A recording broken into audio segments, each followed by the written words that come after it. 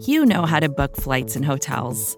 All you're missing is a tool to help you plan that unbelievable travel experience. That's why you need Viator. Book guided tours, excursions, and more in one place. There are over 300,000 travel experiences to choose from, so you can find something for everyone. And Viator offers free cancellation and 24/7 customer support for worry-free travel. Download the Viator app now and use code Viator10 for 10% off your first booking in the app. Find travel experiences for you. Do more with Viator.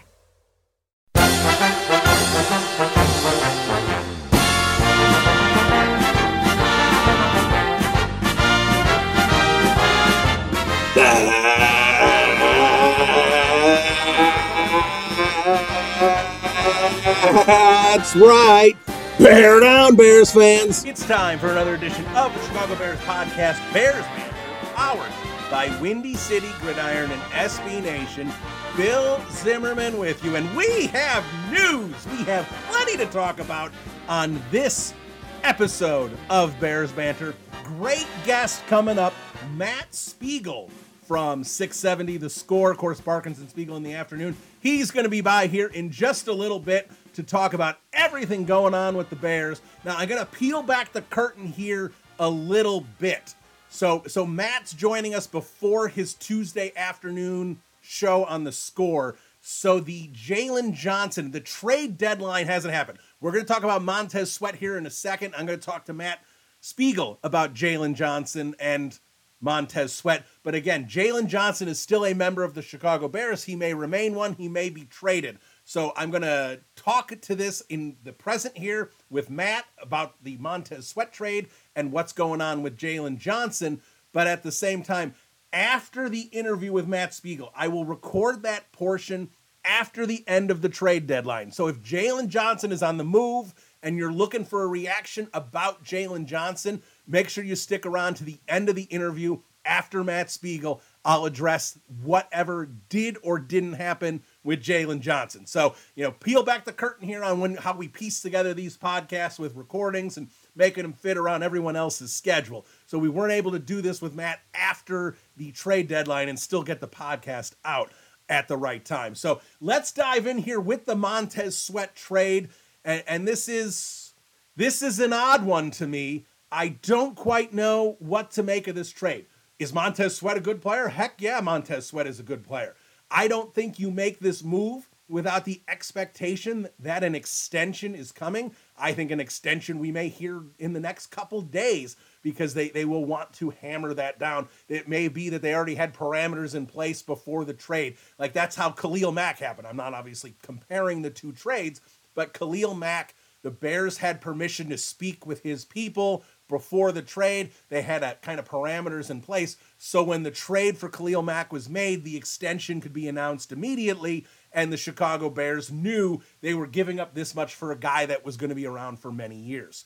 Now, I understand when they traded for Chase Claypool, there was no extension. And thank God there was no extension with Chase Claypool as he's already off the team. That was a terrible trade. We know that. Now, Poles does the same thing. Gives up a really high second round pick. This is going to be, this Bears pick is going to be 35, 36, 37.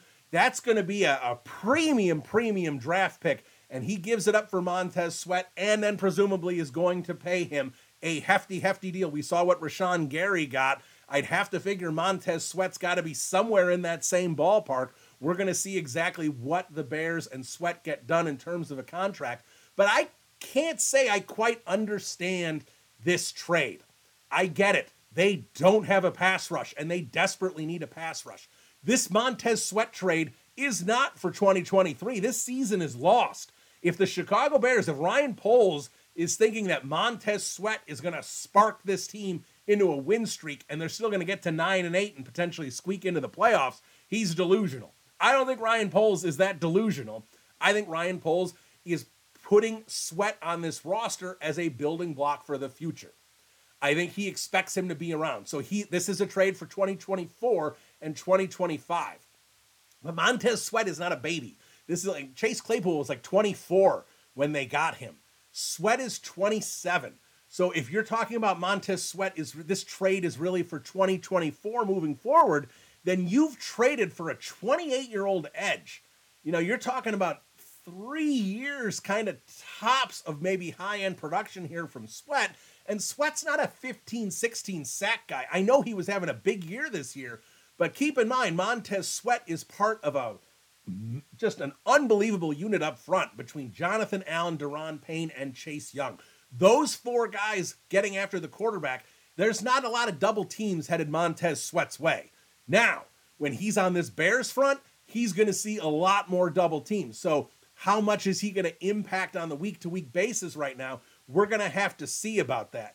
But overall, when you're trading for a 28, because that's what he is in 2024, a 28-year-old edge, and paying that edge, and I'm pretty sure the Chicago Bears don't believe that they have their quarterback on the roster. So right now they have the second pick of the draft. So let's just, I know things are subject to change, obviously. But if Drake May is this team's quarterback next year, you've built together a win now defense, because that's what you're doing with these high-level free agents.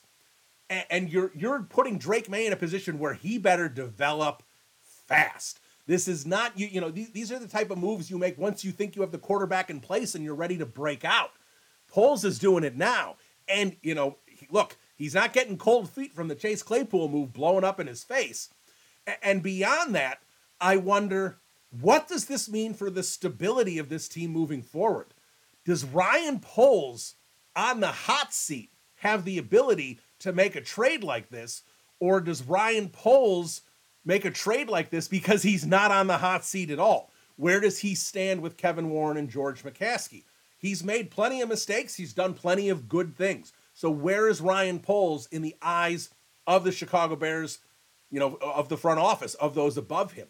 I don't know. But making a move like this, I'm sure George and Kevin signed off on it, but making a move like this to me does not feel like Ryan Poles' job is at all in trouble, because I don't think you make a move like this and you're going to extend him and do all this commitment for a GM who may not be here in 3 months.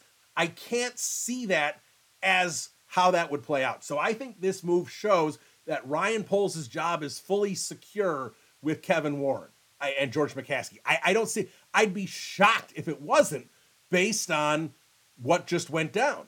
Beyond that, you're making a big acquisition to try and fix Matt Eberflus's defense. Now, I figure Matt Eberflus has to be in trouble, but at the same time, and I've said it before, he's only in the second year of what is most likely a 5-year contract. Is that really the situation, that you're going to make a big acquisition like Montez Sweat for this defense, that if you have a new coach in here in 2024, whether it's a defensive-minded coach, I'm pretty sure it'll be an offensive-minded coach, and bring in a new defensive coordinator, and now he's got to make these pieces fit into his defense. Does Sweat, is he a Swiss Army knife? Is he going to fit in any defense? Hopefully a defensive coordinator will be able to use a good player however they need to use him. But at the same time, it's baffling to me that you make a decision this bold with a front office and coaching staff that, as far as I can tell, there is no long-term stability there right now. So I'm a little confused about what's going on here. And then on the heels of that, you've got Jalen Johnson, who, again, up in the air. I don't want to spend too much time on Jalen, because most of you are going to be listening to this podcast after the Jalen Johnson thing is determined. But here's what I will say about Jalen Johnson. I don't like how this was handled, regardless of what happens here, whether he remains a Bear or not. I don't like how this was handled by Ryan Poles in the front office. If you want to throw Cliff Stein into, whoever is there talking contract negotiations with agents, with Jalen's people, with his team, it's not handled well. For Jalen to get to the point where he wants out and the Bears say, fine, go find it. And I get it. Jalen Johnson can find out if there's other teams willing to pay him more than whatever the Bears are willing to pay him. I thought Jalen Johnson on Parkins and Spiegel was interesting, that he said, and don't quote me on this, but 23 is too much and 13 is too low. I think a lot of Bears fans probably thought Jalen Johnson's extension was going to be in the $13, $14, $15 million range. Jalen, he called it a hypothetical, but you're not throwing out the $13 million number without it having some validity to it. That Jalen is saying that's too low. He knows 23 is too high. I'm guessing he probably threw out a pretty wide range because he's somewhere in the middle. 16, 17, 18 million a year. Probably what he's looking for in some capacity. Maybe he threw out 13 because that's what the Bears want to give him. And he basically said on the air that it's too low. We don't know exactly where Jalen is in terms of what he wants, but here's what I'll say, Ryan Poles. Jalen Johnson has wanted an extension for a while. Jalen Johnson has wanted an extension since last January. He wanted one all through the summer, and now he's balling out. 2 interceptions, a pick 6, one of the best coverage grades for PFF, best passer rating against, second in the league of all corners. He's having a great year. So you didn't want to extend him in August, where I'm guessing 13, 14 million probably would have gotten it done. Jalen going into a year with that level of security probably would have taken a little less. Now Jalen's playing really well. Now other teams are interested in his services. Now you're going to have to pony up, Brian. You're going to have to pay him an extra $2-3 million a year because you chose to wait. That was your decision. I understood it. Jalen Johnson gets hurt a lot. It was going into the last year of his contract. You didn't quite trust the whole situation. You knew he was good. You didn't know how good. So you wanted to have him prove it for another year. He proved it. He wants an extension. And then you're like, all right, fine, go find a trade partner. Like, that's a rough negotiation. And I'm starting to hear enough rumbles that Ryan Poles and this front office really starting to piss off a lot of agents. They don't handle things particularly well. They rub a lot of agents the wrong way, hard negotiating, that kind of thing. This isn't 1974, right? You know, this is 2023. Let's actually do things in an effective way that isn't going to burn bridges. And I just feel that that's what's happening a lot with this front office. Like, let's use Roquan Smith for a perfect example. I thought the Bears didn't want to pay Roquan Smith because Roquan Smith wanted $20 million a year. And they're like, well, we're not going to pay an off-ball linebacker a big dollar contract. Okay, that's a philosophy. I understand it. Off-ball linebackers are kind of like running backs. Not everyone wants to pay them. That's fine. I'm like, okay, Ryan Poles has a modern-day philosophy. You know, he definitely doesn't want to pay running backs. We see how affordable that running back room is, and it's a very good running back room. He did a great job putting that together. So I figure he's going to do the same thing at linebacker. Then they go out and spend $25 million a year on TJ Edwards and Tremaine Edmonds. And we sat there and went, the contract negotiations, maybe they didn't go well with Roquan Smith because he didn't have an agent. And then we see him go to Baltimore, obviously had a great season in Baltimore, continues to play well in Baltimore, got the contract extension, the same amount he wanted in Chicago, 5 years, $100 million. Like, it was pretty straightforward what he wanted. That was the next step up of what linebackers were getting paid. Off-ball linebackers were getting paid. That's what he wanted. The Bears says they wouldn't pay it. Things got ugly. Roquan wanted out. He's on the Ravens. Roquan still didn't have an agent, but that contract extension got done pretty easily in Baltimore. There wasn't a lot of huffing and puffing and you know, negotiating through the media. It just got done. So when I sit there and a year ago thought, well, the contract, you know, they didn't want to pay a linebacker this much. Maybe the negotiations didn't go well because Roquan Smith got his feelings hurt because he didn't have an agent to kind of filter out what he was hearing from the Bears, and it didn't go well.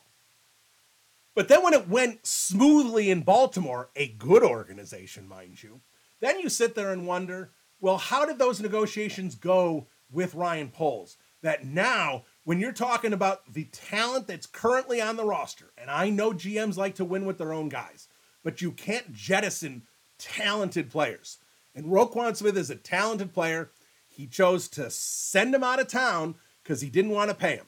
And now he's got Jalen Johnson, another talented player who now is potentially being sent out of town because he doesn't want to pay him. At some point, Ryan Poles, you clear all this cap space to sign players. There is no reason that it's Montez Sweat or Jalen Johnson. Pay them both. You have enough money to pay them both. Eddie Jackson makes a lot of money. He's not going to be back next year. Cody Whitehair makes a lot of money. He's not going to be back next year. You have salary space already. You have a couple big contracts coming off the board. I don't know about Whitehair and Jackson. I'm just making assumptions based on Whitehair's performance and Jackson's health. I just want to put that out there. But most likely those two guys aren't going to be back next year, and that's going to clear up, what, 25, 30 million in cap space? That's literally, Montez Sweat alone right there. And then you still have all this money you've cleared to sign Jalen Johnson. You can still sign a couple more guys in free agency and then hit up the draft, top, 2 first-round picks and start beefing up the talent everywhere. So I don't understand why this franchise have to have such a hard line about signing talented players, and that's how you get into this circle of continuing to suck year after year because you're not run well, because the organization thinks they have to play hardball with their best players and then let them go and bring in mediocre talent to replace them. It's a vicious cycle of suck, and that's what the Chicago Bears are right now. There's no plan, and Ryan Poles, he's got a good process, but some of these evaluations and decisions, I don't quite understand how the puzzle pieces all fit together. And I still have a lot of questions. And I don't like how Jalen Johnson was handled. Jaquan Brisker clearly didn't like how Jalen Johnson had been handled. He set out a social media, he set out a tweet, with a facepalm emoji, not happy. It was before the Montez Sweat deal. Clearly not happy that his secondary brother is being, kind of given the runaround there by the Bears front office, not getting what he deserves. Players love seeing teammates get their bag. And Jalen is popular in that locker room. He's been around. He's one of the leaders. They know he deserves to get paid. And the Bears go, why don't you go out and see if someone will trade for you? That sends a bad message to this locker room. And it's a locker room that I think is already having enough issues with Matt Eberflus and what's going on a week-to-week basis. And I haven't even, we're 15 minutes into this podcast. I haven't even addressed the coaching. I haven't even addressed the Chargers game yet, because there's so much going on with this team. So let's talk about the coaching. We've talked a lot about Ryan Poles here. Let's talk about this coaching staff. Let's start with Matt Eberflus. This defense, I got suckered into it. I got tricked, and I got the wool pulled over my eyes, and I don't like that it happened. Because I sat there and said, this defense has turned the corner. Matt Eberflus, forget Matt Eberflus, the head coach. We're just going to talk about Matt Eberflus, the defensive coordinator right now. Matt Eberflus is turning the corner with this defense. They're playing better, and I think that's going to continue against the Chargers. I did think they were going to lose, but I thought they were going to keep it close. I thought they were going to cover, that 8.5, 9.5 point spread, and they got their asses handed to them on Sunday Night Football, and they were embarrassed again on primetime TV. And I got a couple people tweeting at me, well, why do the Bears always lose on primetime TV? It's pretty easy if you ask me. The answer is because there's always a talent deficit. Because on Sunday Night Football, you play another good football team. Chicago gets put up on Sunday Night Football because of the Chicago market, because Bears fans will tune into that game and they will get a bump. They wanted Chicago and LA markets on Sunday Night Football. They stuck with the game because they knew it would draw a rating. And Justin Herbert went out and humiliated Matt Eberflus's defense. And Matt Eberflus continues to do stupid crap. He's not creative. He doesn't generate a pass rush. He doesn't know how to dial up a pass rush. He was trying to do it more and more. And then you see the tweet from David Kaplan, and it all kind of comes into focus. And that tweet is that 5 wins is all Matt Eberflus has mustered in a year and a half. And in those 5 wins, he beat, we talked about it on the postgame show, he beat Trey Lance, he beat Davis Mills, he beat Mac Jones, and then this year he has taken out Brian Hoyer and Sam Howell. That is not a who's who when Mac Jones is the best quarterback you've ever beaten. So what does that mean? That means a good quarterback can look at this pathetic cover 2, antiquated, not creative, rush 4, rarely do a stunt or a twist or a blitz, and get your ass handed to you, because even a quarterback like Russell Wilson, who's mostly cooked, when he sees simple cover 2 schemes, he can pick it apart, and that's what he did in the second half. So Matt Eberflus suckered me in to thinking that maybe he had turned the corner. Then we see him play a good quarterback, and he was humiliated. And Matt Eberflus just wants to say, well, we didn't do the fundamentals well. We didn't tackle well. I'm getting sick and tired, and Luke Getsy is the same way, of constantly blaming the players. Well, there's too many penalties. They didn't tackle well. They need to focus on the fundamentals. You're the damn head coach, Matt Eberflus. It's your job to make sure they are fundamentally sound. It is your job to remind them when they've got 77 things on their mind trying to read the offense, figure out which direction the play is going, to make sure they're keeping their pad level low, they're keeping their balance, they're knowing exactly what to do, they're wrapping up on tackles, they're being disciplined, they're not playing sloppy football that gets you penalized. It's your damn job, Matt Eberflus. Take some damn accountability, because you never do. You constantly blame the players. And Luke Getsy, constantly. I listen to him a lot on Thursdays. I can't say I've heard everything. Maybe Matt Eberflus and Luke Getsy have said it, and I haven't heard it. But I never hear them say the coaching needs to improve as well. It's not just on the players. Bill Belichick loses on Sunday. He says we need to play better and we need to coach better. Matt Eberflus goes, oh, they need to tackle better and they need to focus on fundamentals. Enough of the they. We, Matt, this is a team. This is your team, not them. The players are not them. You guys are a collective we. You don't get it. You are not a leader of men. You're not a stress fundamentals and build a culture guy. I haven't seen it. You're a cornball who should be a high school head coach. That's what I see out of you, Matt Eberflus. Luke Getsy, you're the same way. You want to run your quick game offense. You don't want to build an offense that suits Justin Fields. Justin Fields is a flawed quarterback. Even the most ardent Fields supporters here in Chicago understand he's a flawed quarterback. He holds on to the ball too long. He gets hit. He gets too many sacks. That is something that you can help him with, but you don't want to help him with it. You finally had him breaking out, and then you go back with the Vikings game and go, I want to play the way I want to play. We torched Matt Nagy the last couple of years of Mitch Trubisky when we said, Mitch Trubisky isn't the guy, but there are things he can do, and you don't let him do it, Matt Nagy. And Bill Lazor finally came in when Nagy had no choice, and it got a lot better because Bill Lazor at least made an offense that Mitch Trubisky could run. Luke Getsy has the same situation with Justin Fields. Getsy's ideal offense cannot be run by Justin Fields. It can be run by Tyson Bagent. But you know what Tyson Bagent doesn't do? He doesn't win you football games. He can allow your team to win football games, but this team isn't talented enough to win games with Brock Purdy, so to speak. And I'm not saying Bagent is as good as Purdy. Purdy is a better quarterback. But that is the situation you have here in Chicago. This roster is not the 49ers roster. The talent deficit between the two is stark. So bringing in Tyson Bagent to give you a better chance to win because he can run your system, that ain't it, Luke Getsy. And I understand Fields is hurt, and maybe he's still too hurt to play against New Orleans. I hate that Tyson Bagent is still out there. And I hate what this fan base, I'm just going to be honest.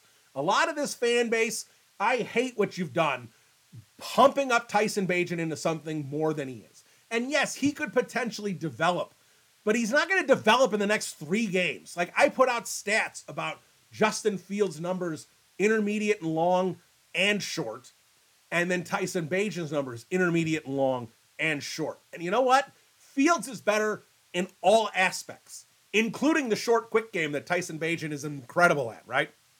Fields is still better in that. The only thing Bagent does better is he gets the ball out quicker. But he is not a threat to get the ball down the field. We see it time and time again. Yes, all right, he completed one ball to Darnell Mooney to start the game, which I swear was a middle finger from Luke Getsy. I'm not saying it was a bad play, but it was a middle. Oh, everyone says he can't throw it deep. Here you go. Well, he underthrew Velus Jones. Velus absolutely needs to catch it because Velus Jones shouldn't even be on this roster anymore. But it was underthrown. That's why Velus slipped. He had to come back to the ball. That's because Tyson Bagent doesn't have the arm. Why did Tyson Bagent never throw it deep over the middle? He uses the sidelines because he doesn't have the arm to get it there through the middle and thread needles. That's okay. It's okay to admit that Tyson Bagent is a limited quarterback. Don't turn him into something he's not. Don't sit there and be like, let's see if this kid is the next Tony. 5 years before he could start. This doesn't happen overnight with undrafted guys, especially Division II guys. And Romo was another small school guy. This doesn't happen overnight. It takes a long damn time for UDFAs. We talked about it last week. UDFAs take 4, 5, 6 years to develop into starters if they do at all. So if Tyson Bagent is a QB2 as a UDFA from Shepherd University in West Virginia, it's a great story.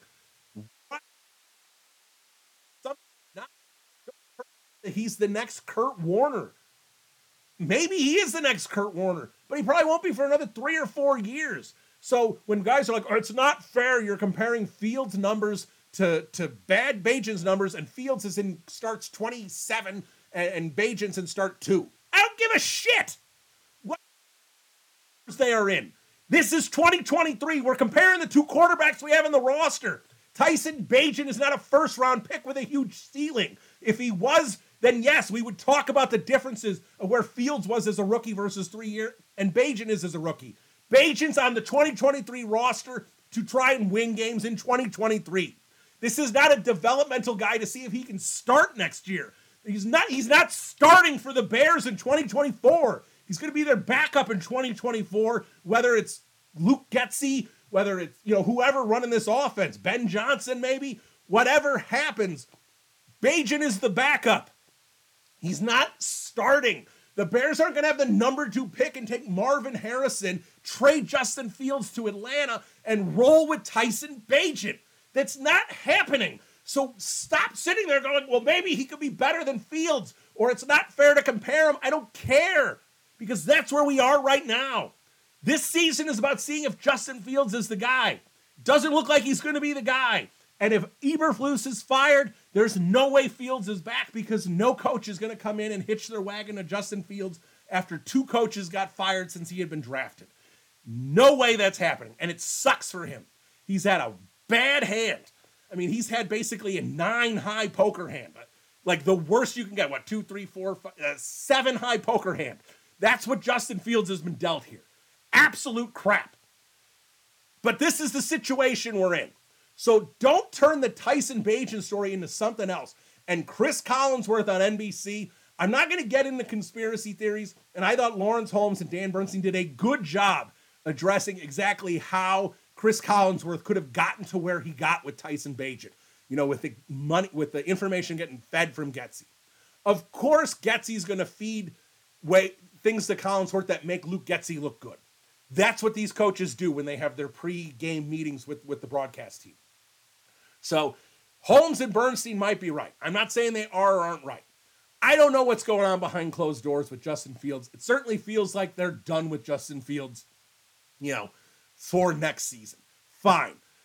Then if you're done with Justin Fields, I hope we're done with Eberflus and Getsy as well. But the bottom line here is trying to say that Tyson Bagent, we have to see what he can become. No, we don't. He is a QB2. He's going to be on this roster for at least 3 years. If he develops over that time to potentially be a starter, and the Bears draft Drake May next year, and after 3 or 4 years, May kind of stinks, and Tyson Bagent is the guy to come in and finally get an opportunity to start because Drake May busts, okay, fine. But we're not there now. There's no reason to be there now. So stop turning this into something it isn't. Tyson Bagent is a great story, and I'm pissed that I have to basically rip the kid. And I don't want to do that. I like this story. It's fun. I like his dad. The Tom Pelissero thing from NFL Network, when the two of them arm wrestled, is hilarious.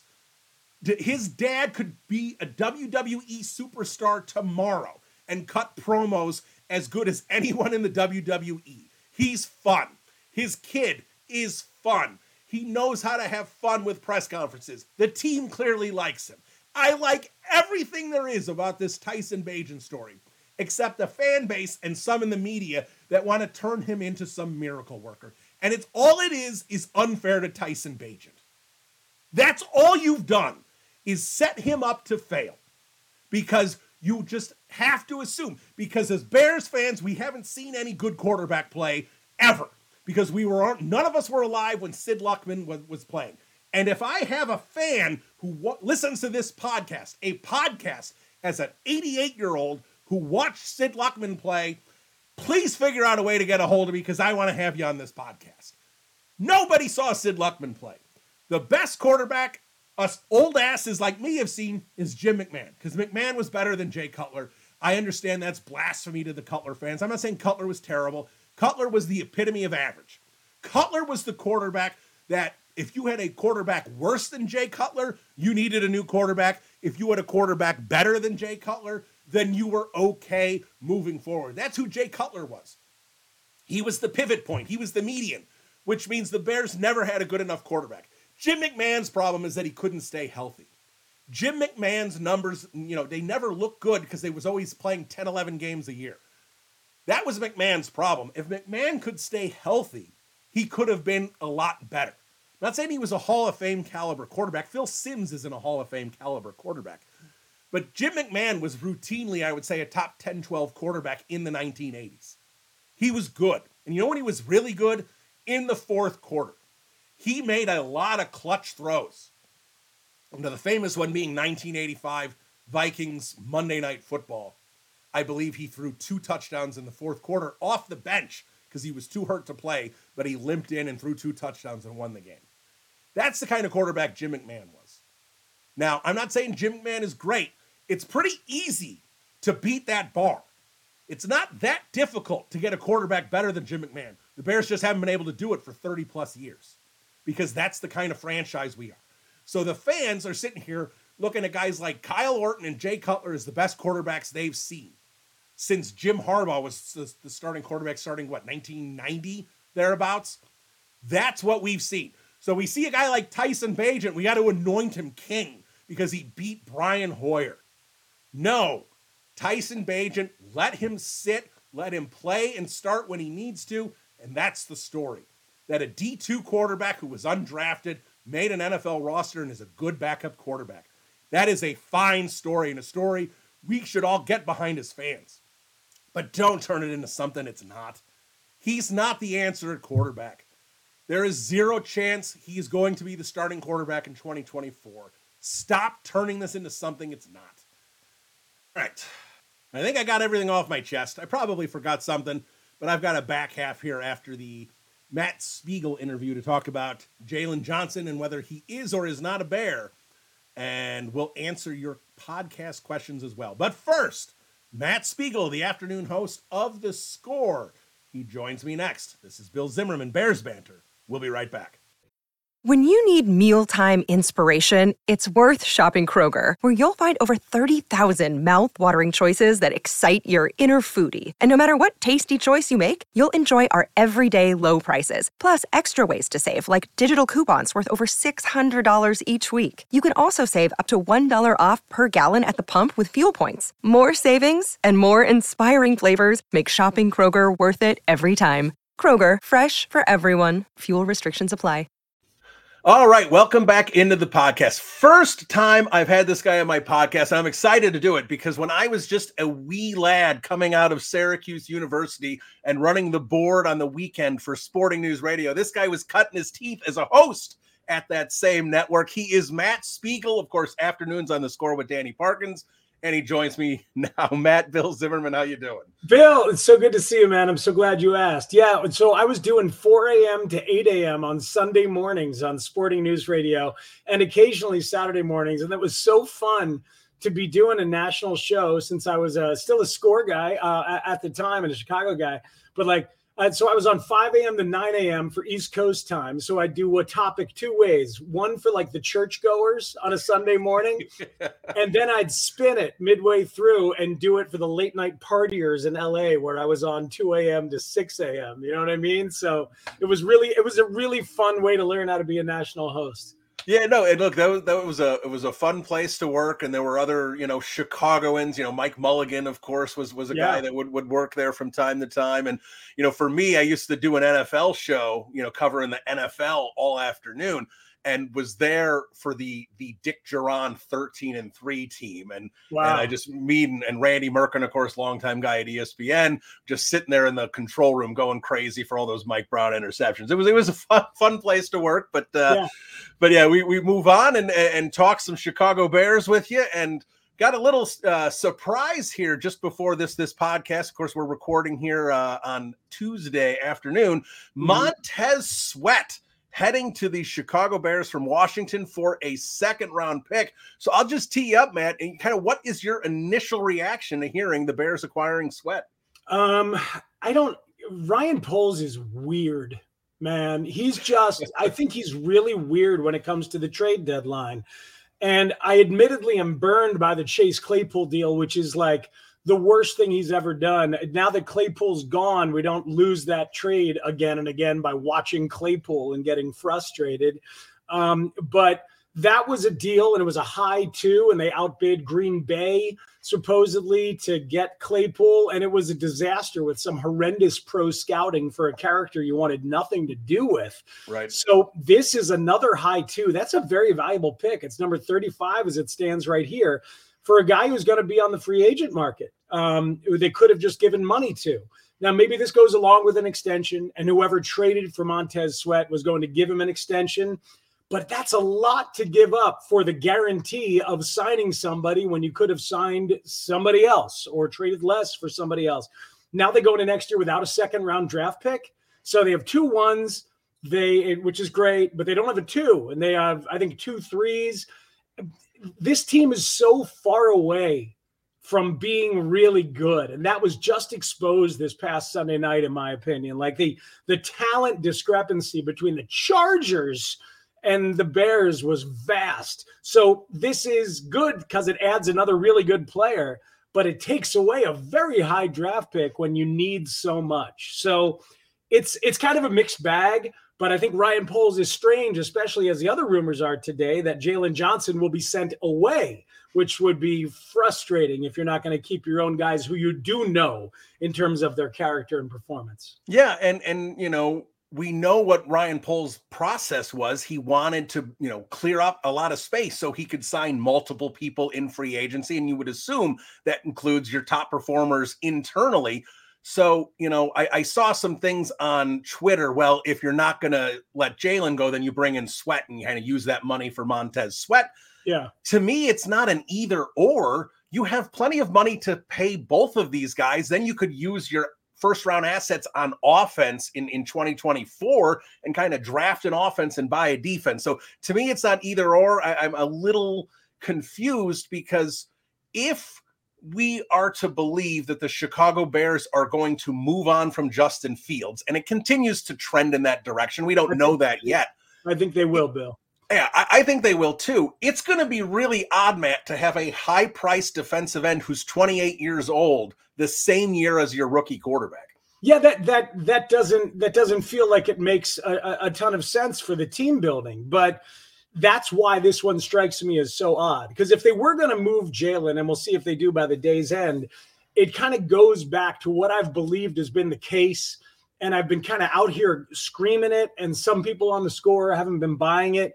I think Ryan Poles came into this job with designs on being bad for a couple of years and that being okay. I'd be surprised if he didn't have George McCaskey's blessing on that. And at the time, maybe Ted Phillips's blessing on that. And he's referenced the slow ramp up in Kansas City when he was there at the beginning. And you just see the way that they've added and built. I think he was ready for the double tank or the hot tank on tank action here of the first 2 years. And then year 3 next year is going to be thought of as year 1 of a competitive window. That's what it has seemed like to me. And with that in mind, you make the trade you did for DJ Moore and you have the Justin Fields insurance of the 2 1s and a great quarterback draft class next year. And if Fields is great, awesome. They'll stay with them and they'll go. But Fields hasn't been great, and I think they're disappointed. And so now they're going to draft a quarterback next year. So, okay, well, if that's year 1 of your window, that's when your point about paying a 28-year-old defensive end at the top of the market seems pretty darn strange. But I guess you have to pay somebody. And I think they could absolutely pay Jalen and just have that secondary on lockdown in that way, because I like Tyreek Stevenson a lot. Seems like they've got a good eye for drafting corners. I thought Terrell Smith looked good when he had to play. Even undrafted free agent Jalen Jones has had some moments. So like they can judge secondary pretty well. I'll give them that. And they've spent money at the linebackers, but you know, having an expensive defense with Sweat and not with Jalen, I don't know. Maybe they don't want to pay Jalen because he doesn't make plays like Trevon Diggs, like he doesn't make enough splash and impact plays. But those guys seem to kind of wax and wane when it comes to production, whereas Jalen is a really solid cover corner with consistency. Yeah, now, I don't know if you've thought about this angle yet, so I'm going to throw it at you.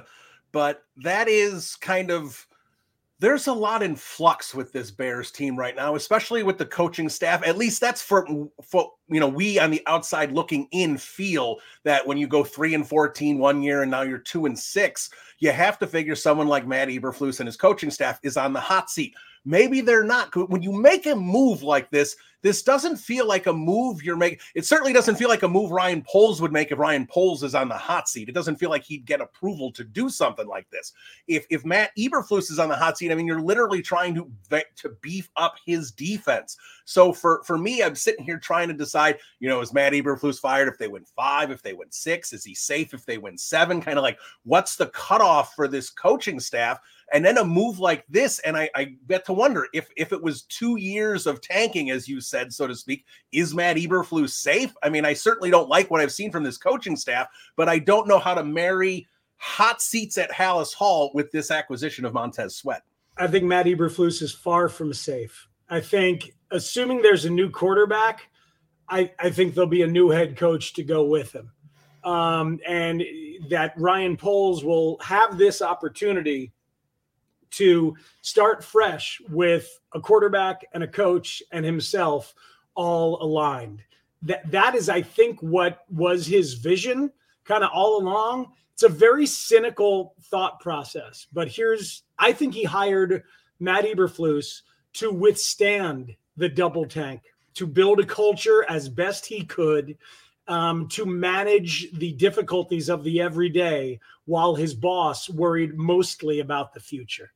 And Matt Eberflus, an older defensive coach, all too happy to get a shot and get a chance to do it.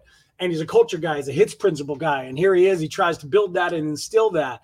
And now that that Poles is going to have his guy, I'm starting to get this feeling. I haven't said this on the air yet, but I'll say it today. Luke Getsy head coach next year with the quarterback of his and Ryan Poles choosing would be a level of continuity and sort of togetherness and a shared vision that I could see Poles enjoying and selling to Kevin Warren, because the wrench in here is Kevin Warren replacing Ted Phillips, and Kevin Warren, who's feverishly taking notes apparently during the Sunday night game and is watching all this stuff from on high. He could, of course, say, hey, Ryan, I know that's what you guys talked about with these 2 years of tanking and you having another chance, but it's too ugly and I'm going to have to make a deal. But if he does that, then the new GM is going to undo a whole bunch of stuff that Poles did. So Kevin Warren is smart enough to not do that and set the franchise back even further. I think Poles will be allowed to choose his own guy. And if it is Getsy, well, Getsy has his backup that he loves in Tyson Bagent, who's a QB2. And Getsy was also the head coach, the offensive coordinator at Mississippi State when Montez Sweat was a senior there. So signing off a little bit on him as a person after they failed so badly last year with the personal scouting on Claypool. And we know Getsy had head coaching interviews before he took the OC job with the Bears. I wonder if that's where we're headed. But even with that little conspiracy theory aside, I think Matt Eberflus is in a lot of trouble and was hired by his friend with the possibility of getting fired after 2 years. And I do believe that's going to happen. All right. Well, since we're talking about Eberflus and that Getsy thing, that you're giving me kind of shudders here, because I don't know if I like that plan very much. We'll get into Getsy here in a second, but let's talk about Eberflus, kind of two parts here, the CEO aspect of him as a head coach, and obviously being a defensive guy, and going to the Sunday game here, as let's start on the defensive side of the ball first. I mean, here's the first thing that bothers me with Matt Eberflus and this defense is if we want to talk hits principle, I mean, tackling and intensity and all the bottom line, the basics is kind of what you're supposed to be able to focus on and do really well. It's part of this whole culture that he's supposed to build, and it's consistently inconsistent. It's not there. We have bad tackling and bad penalties and negative plays, and it's just this culture that Matt Eberflus was supposed to build. You're certainly not seeing it day to day. Jaquan Brister, I assume today, was tweeting out about the Jalen Johnson rumors about trying to find a trade partner. He put a facepalm emoji out. He didn't seem very pleased with it. It just, Justin Fields says, I don't know about this coaching a few weeks ago. I'm feeling like I'm trying to do too much. Then he has to come back and basically apologize. It just feels messy at Hallis Hall week to week. Yeah, it vacillates for me. Just last week before the Chargers game, I was looking around and feeling like, well, he hasn't lost to these guys. Amidst all the craziness of the year, they were still kind of playing hard and busting their hump. And overall, the vibe about, we support Justin, but we support Bajent, but we also support Justin. That's all felt pretty clean and kind of natural from a teammate perspective. So I'm not sure. I think the culture has actually been in a decent place. What hasn't been there is the consistency on defense. So to your point, when he comes out after this game on Sunday night and says, our fundamentals are lacking and our angles are lacking and things like that, is like, well, isn't that your gig? Isn't that exactly what you said you were going to be good at? And he was challenged directly on it at Hallis Hall this week, said like, Matt, it doesn't seem like the hits principle is working. And he stood up and defended himself on it. He said he didn't agree with that. And he tried to differentiate technique and certain skills of fundamentals to hustle and intensity. He believes the hustle and the intensity has been there. And I'd have to, for the most part, kind of begrudgingly agree. But the entire operation of things has occasionally been sloppy with the penalties. It certainly was on Sunday in a way. And also he's not a guy who commands a podium and commands a press corps very well. And it's natural to wonder whether he commands a locker room very well. That's certainly for sure. And tell me if you agree or disagree with this, because this is what it's really been bothering me the last week or so. I've heard it for a while, and I hear it from Eberflus and Getsy, and when Getsy talks on Thursday. To me, like when Mike Tomlin's at the podium, I hear him say, we need to get better. We need to coach better. We need to execute better. He pulls the coaches always in. Bill Belichick, after they just lost on Sunday, I was listening to him. He said, the players need to play better. The coaches need to coach better. We need to improve, everywhere. And maybe he said it and I haven't heard it, but Matt Eberflus and Luke Getsy, I don't hear a lot of accountability out of their mouths when they're at the podium. I hear them talking about, well, the players need to tackle better. And Luke Getsy goes, oh, well, we drew up this play for this and it should have worked, but we didn't execute it the right way. Like, I never hear Getsy go, I didn't call a great game. I never hear Eberflus go, these guys weren't prepared. That's on me. I'm the head coach here. I don't hear that. I hear them pushing the issues on the players a lot, and I want to hear more accountability from my coaches. Is that something you agree with, or have you heard it differently?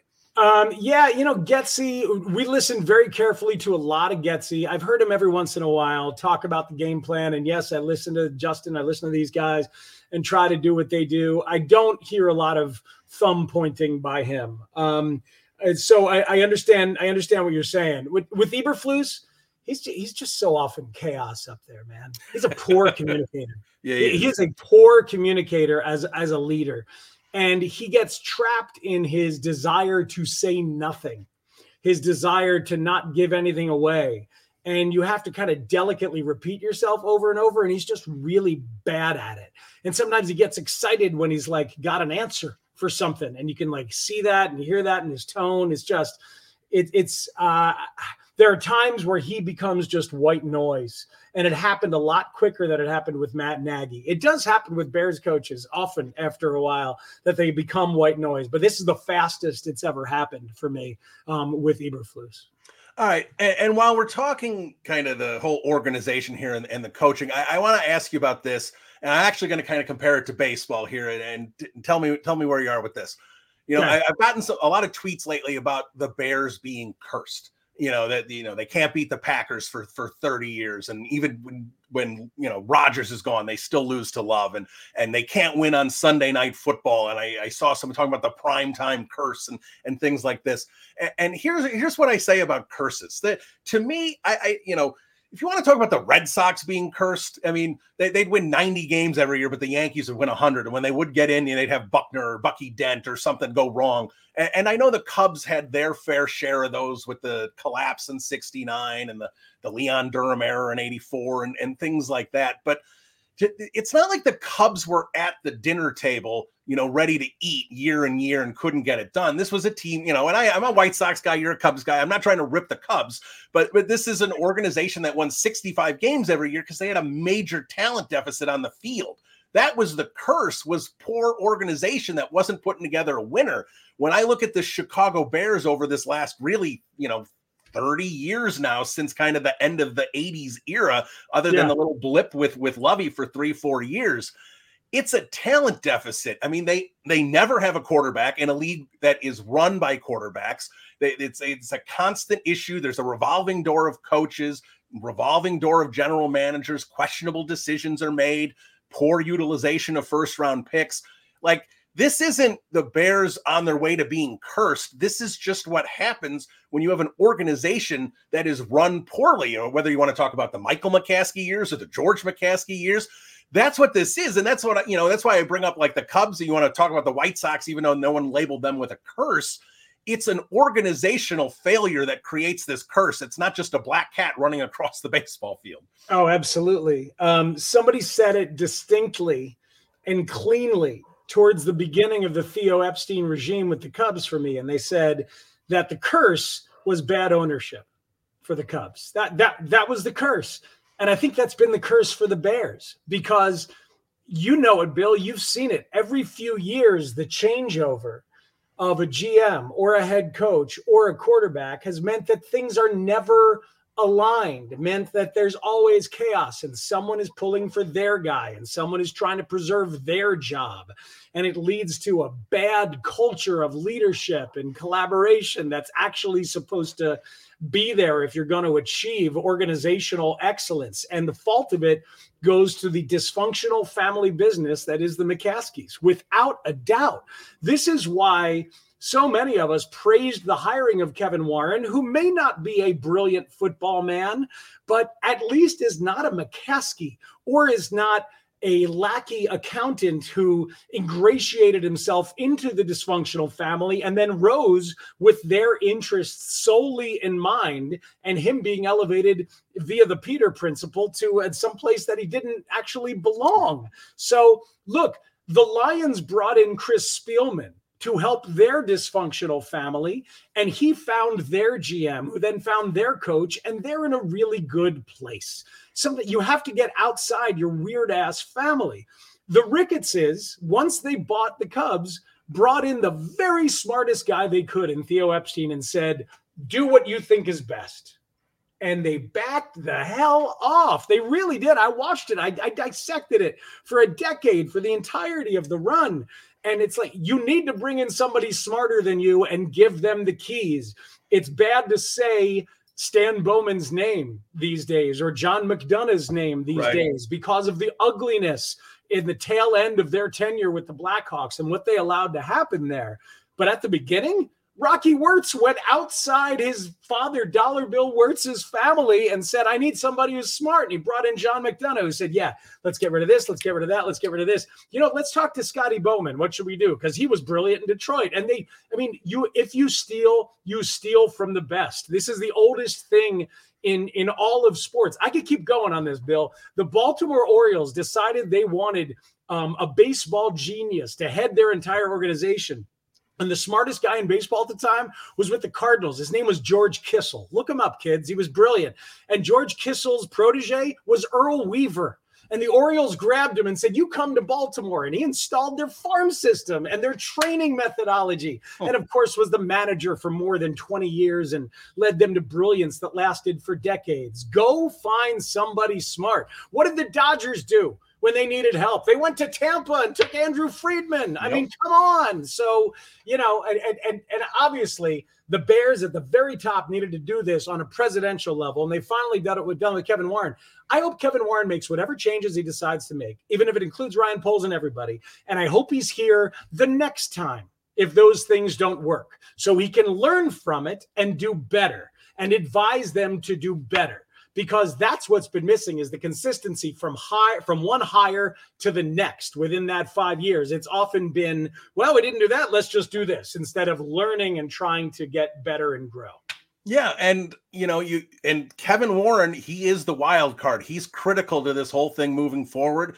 I assume if he came, leaving a Big Ten commissioner for this position, I assume he has, I don't want to say full control, but pretty darn close to it. I would think George says, hey, it's we're still the McCaskies. We own this thing, but you were going to run this thing. I would assume that's what this interaction is going to be moving forward. We don't know. We need to see it because, the Ernie Accorsi consultant plan, the Bill Polian consultant plan.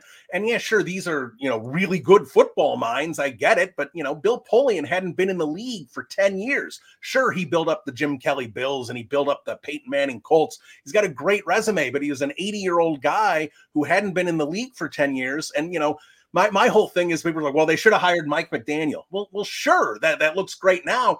But quirky Mike McDaniel sitting on a Zoom with Bill Polian and George McCaskey, I would just see them with their mouths agape, wondering, what is this guy and how could he be a head coach? That's not forward thinking. Like, there's no accountability for Bill Polian if he gets it wrong. Jim Caldwell's the finalist because he's one of his buddies. Right. Like, that's where that goes. So with Kevin Warren in place, you have to hope that there is going to be actual accountability, that Kevin Warren, whether, he talks to Ryan Poles, the coaching staff, whatever it is, says, all right, if we're going to bring in a new coach, we're going to bring in a new quarterback, we're actually going to line everything up the right way, which is never done in Chicago, and, get the organization on the right page and moving forward together rather than everything always being so disjointed. A boy can dream. A boy can dream, Bill. It's been an ugly go around, and it's too bad because how special it is in this town when the Bears are good. Like the vibes are immaculate everywhere. Conversations with toll collectors, people smiling at you in elevators and people bringing it up because nothing unites this town like the Bears. But it's been united in struggle for way, way, way too long.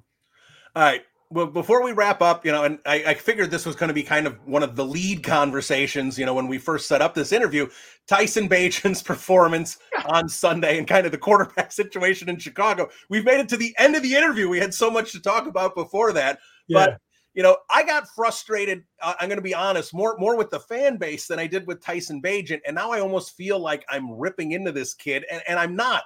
I love this story. And if you can find a backup quarterback as a UDFA, that is a well done. I think that was more Luke Getsy than Ryan Poles. That is a great job. Well done.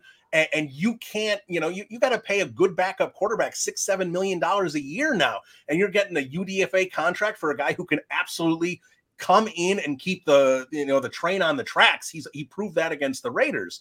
Mm-hmm. But this hype of, is he give him a better chance than Justin Fields and this and that, and they should stick with the kid and play him, and he has big promise. To me, this is a kid with physical limitations, and that's okay.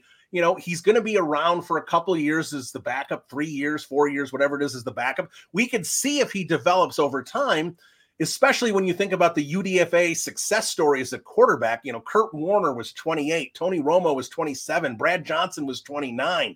Mm-hmm. When you get to the level of being a starting quarterback, it doesn't usually happen in a year or two. So I sit there and I'm trying to bring a lot of the fan base kind of back to, I feel, where it should be about where Tyson Bagent is as a player, and go, let's enjoy the story, enjoy the ride of a backup quarterback, but not trying to make this kid something he isn't, where the expectations are unfair and he lets the city down. Yeah, I hear you. I hear you. And it's been a really interesting week and a half or so of conversation in this town. I think he's a great find and a great story as a QB2, as a backup. Isn't that an amazing thing that you've found? And you don't have to look for it anymore. And it's super cheap because you signed him as an undrafted kid for a 3-year deal. That's awesome. I do think if your roster was really, really good, and you wanted to play complementary football and you had a badass defense with which to do so, that he could help you win more games than Justin Fields right now. I do think that's true. If you were an elite team, if you were the Niners, could he step in and help you get through games? If you have the Jets defense, would you rather have him or a raw, unproven kid like Zach Wilson trying to show you that he can do things, or Justin Fields trying to show you that he can do things? It's like, it reminds me of, Kyle Orton and Rex Grossman with a really good Bears defense and a really good special teams, and Devin Hester is a game breaker. And to win a lot of games, they just need somebody to take care of the ball and be smart and do stuff. I think Bagent is that classic kid, and he's way more ready for that than I would have expected, and that deserves credit. So that idea is easy for football coaches to fall in love with. So they start talking about complementary football like crazy, and they start talking about everything and how he does things the right way. Of course, Justin Fields is a higher ceiling. This kid, I think, is a higher floor. His starting point of just functionality is higher than Justin's. And I think that's weird and a little sad, but Justin struggles mightily at the layups, at the easy throws, at the gimmies, at the quick game, and takes way too long. And that's a scary thing to do if you're actually trying to win playoff games weekly. They should still be in development mode and should be playing Justin to give him a chance to grow. But eventually, teams run out of time with quarterbacks like that. They just do. Coaches run out of time, or they run out of patience, or whatever it is. It appears they've kind of already run out of patience with Justin, but we'll see what happens the rest of the way. Justin should play as soon as he can and give them a chance to see more and give himself more of a chance to grow. But Bagent is a 2, and I think the coaches are thrilled with what they found and should be, and fans should be as well. And if the roster was a hell of a lot better, maybe I'd get behind advocating for Bagent over Fields, but it's just not even close to that at this point. All right, well, last one for you, speaking of improving the roster, and that is, I'm going to ask you a theoretical question on the 2024 draft, because I think pretty much all Bears fans, even if they are the most ardent Fields supporters, kind of understand that if the Bears are selecting 1 or 2 next year in the draft, that Caleb Williams or Drake May will be in a Bears uniform. I think most fans expect that. But with the Panthers getting a win and the Bears have a couple under their belt as well, if you're sitting 3rd, and I know we've got half a season of Justin Fields potentially to see where he is, but we've seen 6-7 games of him so far this year and still seeing that inconsistency. Mm-hmm. If you're sitting at number 3, forget coach changes and everything. Matt Spiegel gets to make the decision with the Chicago Bears with the 3rd pick. Are you going for someone like Marvin Harrison and maybe rolling it with Justin Fields again? Or is this you've got to reset the quarterback clock and whether that's J.J. McCarthy, Shedeur Sanders, whoever becomes that 3rd quarterback in this draft? Is that the direction you want to go? Or do you want to maybe beef up another position? Because there are some really good positional players in this draft. Oh, God, this is where I get caught, Bill, between what I would do and what I think that they are going to do. I think they're done with Fields. I really do. And I think, we'll see what happens the rest of the way. But I think they're going to get another quarterback next year. Now, maybe they go get a veteran if there's somebody out there. Now that Kirk Cousins is hurt, that's off the table. So, it could be that they've conceived of that. But I think they're going to draft one. I'm with you that after those top 2, as of right now, nobody's screaming at me to be number 3. But what I suspect they're going to do is pick the quarterback that they love that they can get and go get him.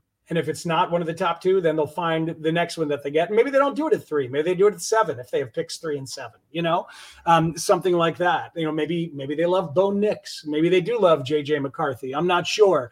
But somebody who can do what Poles believes an NFL quarterback has to do, which Fields at this point has shown that he can't. Be a pocket passer, read a field quick, go through 4 reads and get rid of it before 3.5 seconds. Somebody that can do that and also may have the tools to go outside and do a few things off schedule, but isn't an off schedule genius that is learning to be a pocket passer. So of the top 2, I'll answer the question you didn't ask. As of right now, I like Drake May more than I like Caleb Williams, because Drake May is one of those guys who is a pocket passer with just enough athletic ability to do more, whereas Caleb Williams is this freaking marvel and off-schedule genius who you still are going to have to train to be a pocket passer. And that I'm scared of that archetype. I count me as somebody scared of living that archetype again. All right. Well, there he is. He's Matt Spiegel at Matt Spiegel 670 on Twitter/X. If you don't follow him there, I'm sure you already do. And of course, Parkins and Spiegel every afternoon. Well, every weekday afternoon on The Score. They got to give him a couple days off a week. Yeah, Matt, thanks so much for so much time. Enjoyed the conversation, enjoyed catching up, and we'll talk to you again soon. Hey, Bill, a pleasure. Thanks for having me. There he is. Matt Spiegel, everybody. That was a fun conversation. Haven't had Matt on this podcast. Hopefully we'll have Matt on this podcast moving forward. He's a guy I knew a long, long time ago. We lost touch a little bit. He moved to California for a little bit. I'm boring you. You don't need to know all the details. Matt Spiegel is good people, though, and some really good conversation. There are some interesting things that Matt had to say about the Chicago Bears, the Montez Sweat deal, Tyson Bagent, Justin Fields. And yeah, I'm certainly with him here. It is really hard to come up with scenarios in my mind where Justin Fields is the starting quarterback here in 2024. And that certainly bums me out. So, as I said, I was going to hold off on recording this portion of the podcast till after the trade deadline, so we made sure we had a little information, something to discuss about Jalen Johnson, and he, of course, still is a Chicago Bear, but I think there was definitely some hurt feelings and some damage there. Now, that does not mean that Jalen Johnson, there's no way he is returning, but it certainly does mean that there is going to have to be a little work done by both sides to see a deal through. Now, money, as we know in all professional sports, money heals all wounds because usually those wounds are created by money or a lack thereof in an offer. So if the Chicago Bears give Jalen Johnson something in the ballpark of what he's looking for, then they're probably going to be okay. Here's the issue.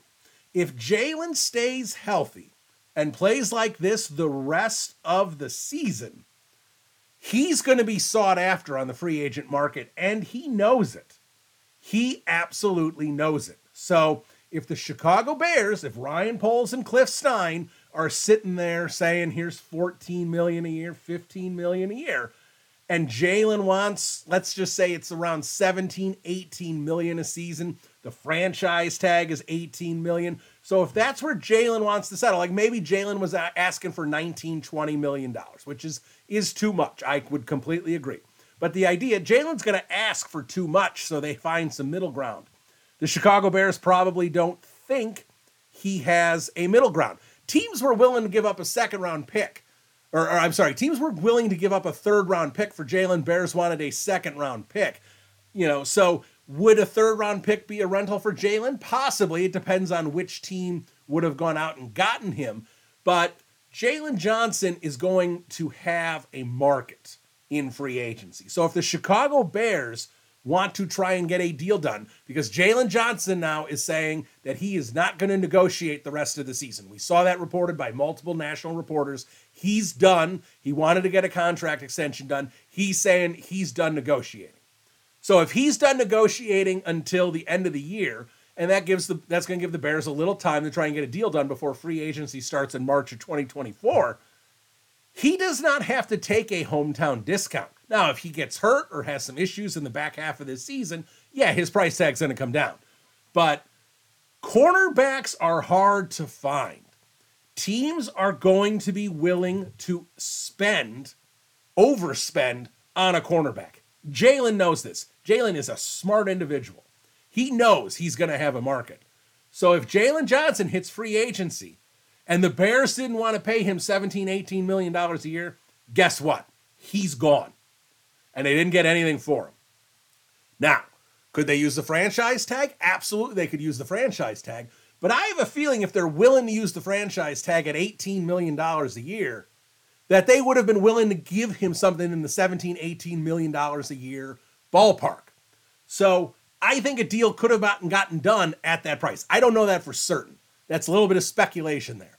But I do think the Bears and Jalen are pretty far off right now, and I don't know how much closer they're going to get together. So this is going to make a really interesting 3, 4, 5 months here for the Bears and Jalen Johnson moving forward. And if he continues to ball out, teams are going to take notice. They already have. So this is an interesting thing. I don't think Ryan Poles handled this well with Jalen clearly was upset with how things went down. He was careful with his words and what he said. When he told Parkinson Spiegel, I'm not going to tell you everything. I think that tells you a lot. That tells you that there's some stuff bubbling below the surface. And when the Bears we'll go out and seek a trade partner, that tells you that things aren't going well. You don't sit there and say, we want Jalen Johnson to be a member of the Chicago Bears for at least the next 4 or 5 years. But Jalen, if you want to go see if you can find someone to play for, go ahead. And there were suitors. They wouldn't come up to the Bears' price, but there were suitors. So it's interesting here. This Jalen situation, to me, is not great.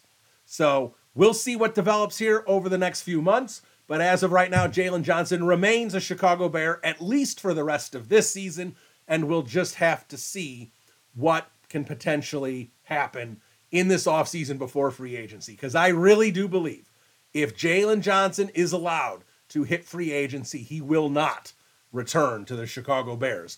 We will have to wait and see. Let's get to questions here, and let's start with some Montez Sweat questions. I'm going to combine two here from Cav Manning 9 and Shy Bears Updates. Shy Bears Update says, will the Bears extend Sweat? And Cav Manning says, percentage-wise, that Sweat has a long-term deal with the Bears. Otherwise, this would be a fireable offense. Claypool Part 2. If Montez Sweat is not a member of the 2024 Chicago Bears, it is a horrendous mess by Ryan Poles. And it is a fireable offense. You do not rent Montez Sweat when you are out of it. It makes no sense. They've already paid a hefty price, a really, really high second-round pick that I've already said I am uncomfortable that was the price they paid, especially when they paid Chase Claypool. Like Chase Young, I get it. You don't trust the knee, you don't want, but Chase Young is significantly younger than Montez Sweat. So you're having, like I said, I'm pretty sure Fields is going to be gone. I'm pretty sure you're going to have a rookie quarterback starting here in 2024 with a 28-year-old edge you just paid a significant amount of money to. And if you let him walk and you have to use the franchise tag because you couldn't get a deal done, that also creates a big mess because you don't have the tag available for Jalen Johnson then. So they've got themselves a situation where they must extend Sweat. So Shy Bears Updates, I believe, yes, they will extend Sweat. I don't think it's an inevitability, but it has to be close. They had to have known roughly what Montez Sweat is looking for before they made this deal. You can't just, blindly make this trade and not have any idea of what's going on. So percentage-wise, Cav Manning, that he gets a long-term deal, it's got 90%. 90%, I would say, is a safe bet there. But bottom line here for me is, what's the price of Montez Sweat? Let's figure it's a 4-year deal. That's what most of these edge guys get, is a 4-year contract. And I'm going to say for him, Rashawn Gary, I know that was reported as like $107 million. That was a $96 million deal. $107 is the full value of the contract if you add on his existing contract. He got a 4-year, $96 million deal. So that's where we're starting. He's going to beat Rashawn Gary. He's a more complete player than Gary. Even if you like Gary more as a pass rusher, Sweat's a more complete player than Gary. Then you get the next guy up there is Myles Garrett. Is he as good as Myles Garrett? No. But Myles Garrett's contract is from 2020. So Myles Garrett, to me, that's the floor if you're Montez Sweat. You say, I am not taking any less than 4 years, $100 million. I think he's got to beat that personally. So I'm thinking Sweat deal kind of in the 4-year, $102, $103 million. That's going to be my guess. You know, he's not going to get Nick Bosa money, right? He's not going to get TJ Watt money. I think Sweat completely understands that, but kind of 27 being the ceiling, 26 kind of being in the middle, maybe a touch below, and of course the guaranteed money that would, you know, be 2+ years of that contract guaranteed. So that's where I expect this Montez Sweat deal to go through. But I did talk to some people to try and get a better idea of the Montez Sweat trade, the decision, everything that went down. So we've heard that there were 2 teams really vying for his services, the Bears and the Atlanta Falcons. I feel confident in saying, after talking to some people, Montez Sweat preferred to go to Atlanta. That was his destination of choice. He's from there. There are people in the front office there that were in Washington. There's a tie. He knows people there. So to me, that's where he wanted to go. I'm not saying he's going to refuse to sign a contract extension with the Bears or anything like that. But I do think Sweat, coming from a dysfunctional franchise, didn't love the idea of coming to another dysfunctional franchise. Definitely wanted to go to a place like Atlanta where there's a little more stability. There's a good owner there in Arthur Blank.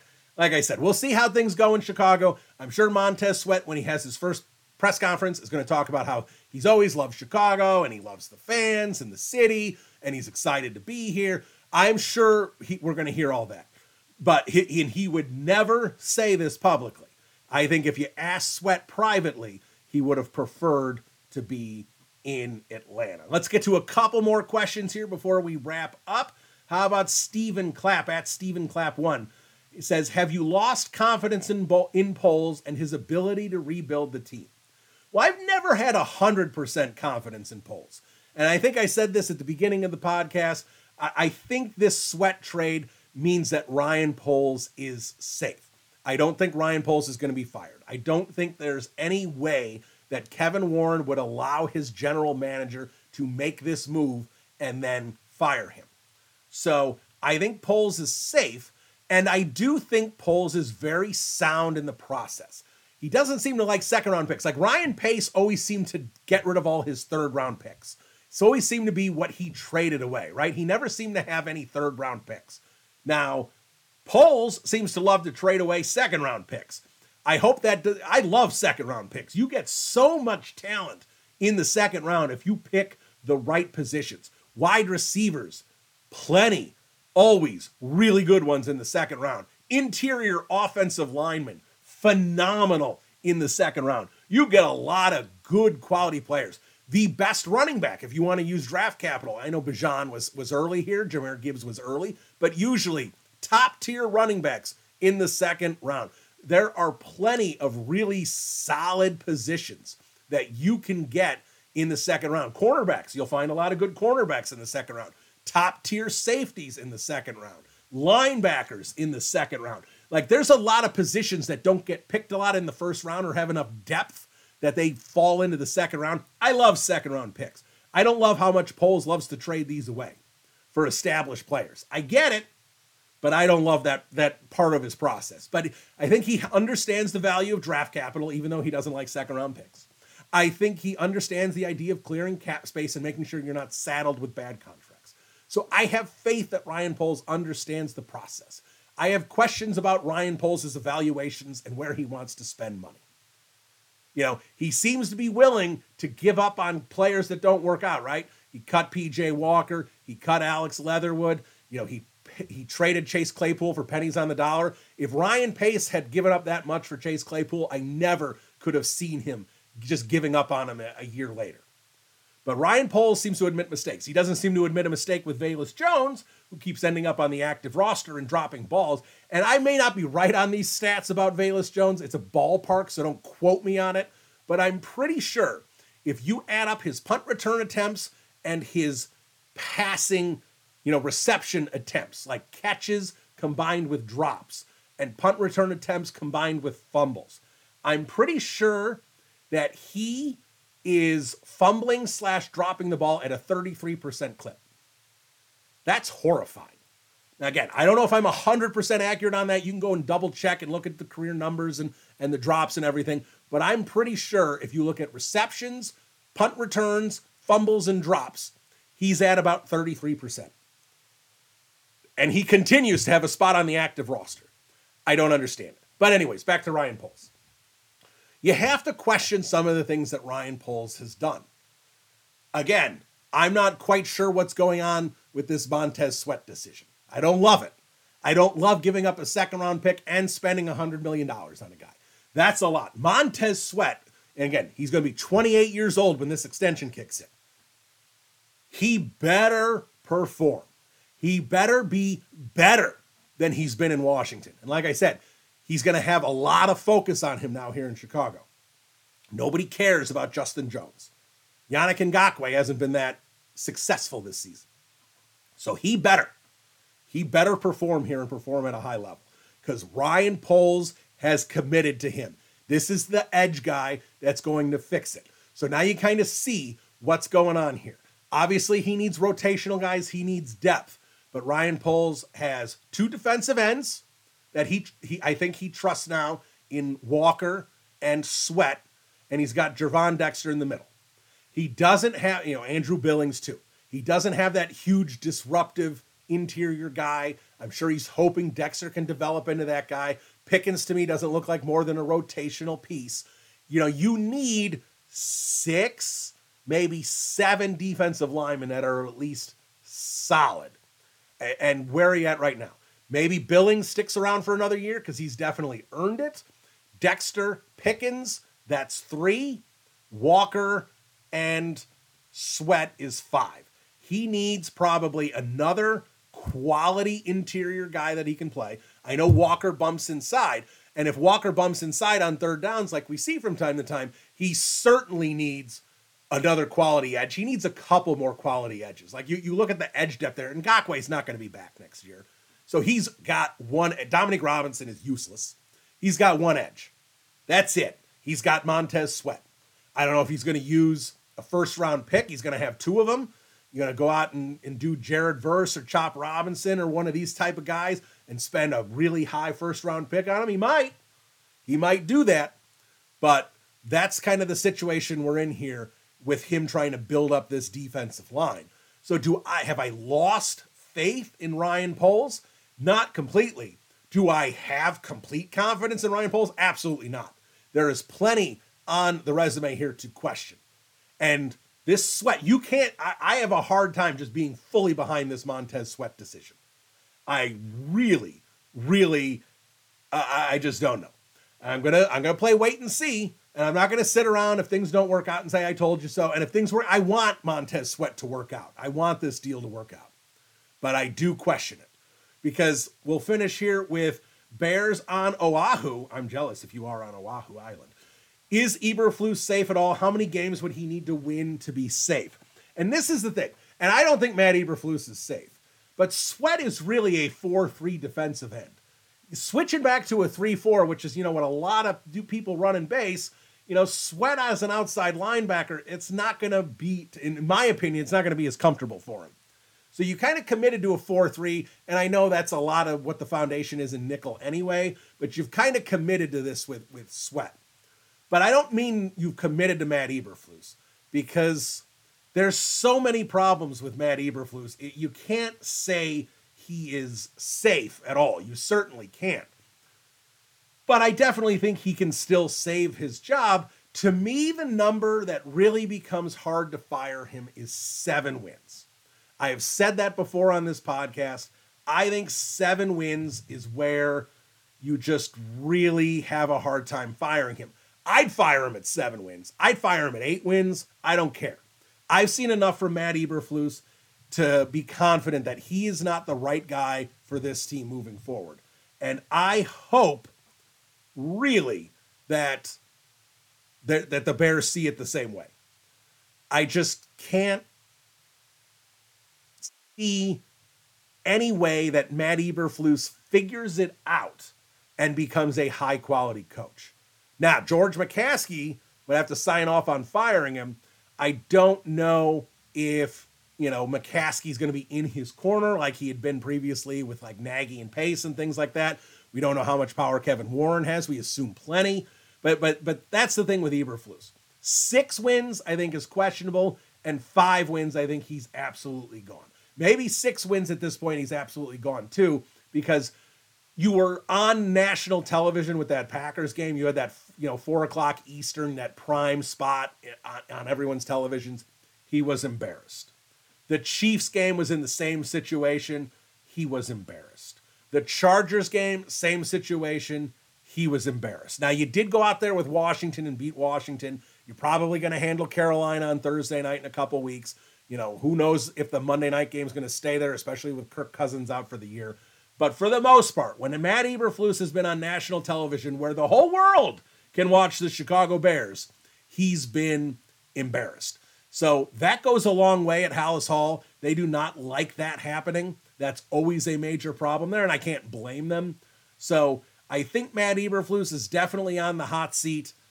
I think Matt Eberflus is most likely going to be fired. You heard Matt Spiegel say the same thing, but I don't think it's an inevitability. And I do think it's a little weird that you went out and got a 4-3 defensive end when if you hire a new coach and a defensive coordinator wants to go 3-4, that you've got Sweat there who might be a little bit of a square peg in a round hole. So we'll see. But again, Matt Eberflus, bottom line for me is he's not good at his job. We'll do a couple more here. At Chris Armstrong, they just came in. I know I said I was wrapping up. Thoughts on keeping Dom Rob on the 53? I'm done with Dominique Robinson. He's not a good football player. I've been on this for this entire year. He was a project. That's fine. If you want to keep Dominique Robinson next year, that's fine. He can go to the practice squad. No one's poaching Dominique Robinson. He is non-existent out there. He should not play. Now Khalid Kareem is going probably to the practice squad so they can make room for Montez Sweat. They just don't have a lot of defensive ends that they can rotate in there. But Dominique Robinson cannot play, and you've got 2 full seasons. Well, not 2 full seasons, but you will have 2 full seasons at the end of this year. Will he stay on the 53 the rest of this year? Probably. Get some snaps? Probably. But anytime he's out there, you basically know you have 10 guys on the field because he does not make an impact. So I'm done with Dominique Robinson. I was fine with the draft pick. I'm not going to rip Poles for picking him. He had a lot of athletic traits, 5th round pick. You think maybe he can develop into something at an edge. A lot of people who know the draft thought that was a good roll of the dice from Ryan Poles. So I'm fine with the selection. It didn't work out. Move on. Like I said, keep him on the practice squad and see if maybe he'll figure things out next year and you can elevate him during the year next year or wait for the 4th year. But in terms of having any faith in him having an impact this year, next year, I do not. Stuart Landsberg wants to know chances. Poles extends both JJ and Sweat instead of tagging them. Again, I kind of touched on that. I think Sweat's going to get extended. You can't tag them both. You don't get to do a transition tag and a franchise tag. It's either or. So Sweat's going to most likely be extended unless there's a major hiccup there. But again, you cannot trade a top 35, 36, 37, whatever it's going to be pick for Montez Sweat for a rental when you win 6 games or 5 games, whatever it's going to be, and let him walk. So I think Sweat gets extended. And Jalen Johnson, he said he was not going to engage in this anymore in the offseason. So Jalen Johnson gets the tag maybe. We'll see. But I don't think JJ's getting extended during the season. So that's going to do it for Bears Banter. We've got to give you a prediction here before we head out. So we've got the New Orleans Saints for Tyson Bagent, because we've already heard that Justin Fields is not playing. I know we really haven't even addressed that. To me, it's just a bummer. I want to see Justin Fields out there. He's entertaining at quarterback, flawed or not. He is entertaining. He's our guy. I want to see him play. Doesn't look like he's even going to be active this week. Bagent, either way, is going to get the start, active or not, for Fields. Saints have a good defense. This offense isn't great. But again, if you go back to what we were talking about at the beginning of the podcast, Derek Carr, although not what he once was, still a better quarterback than any of the other guys that they have beaten in the Matt Eberflus era, those 5 quarterbacks. So based on that, based on the quality defense, Tyson Bagent has not played a defense as good as this one he's going to face. I think this offense is going to struggle a little bit. I think the Saints will be able to do enough because Derek Carr is going to be smart enough to find the holes in the antiquated cover 2 scheme of Matt Eberflus. And I do think the Saints, especially at home, walk away with the win. We'll give you a score, and I'll go with 24-13 New Orleans. I don't think there's any reason to think the Chicago Bears cover. I thought they'd cover last week, and boy, oh boy, was I wrong. So 24-13 Saints. We've got a short week next week before that Panthers game, so we'll talk to you next week. Bear down, everybody. Talk to you soon. Adios.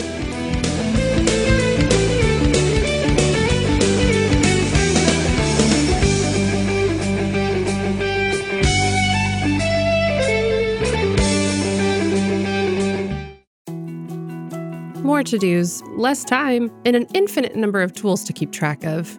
Sometimes doing business has never felt harder, but you don't need a miracle to hit your goals. You can just use HubSpot, because their all-in-one customer platform can make growing your business infinitely easier. Imagine this: high-quality leads, fast closing deals, wildly happy customers, and more benchmark-breaking quarters. It's not a miracle, it's HubSpot.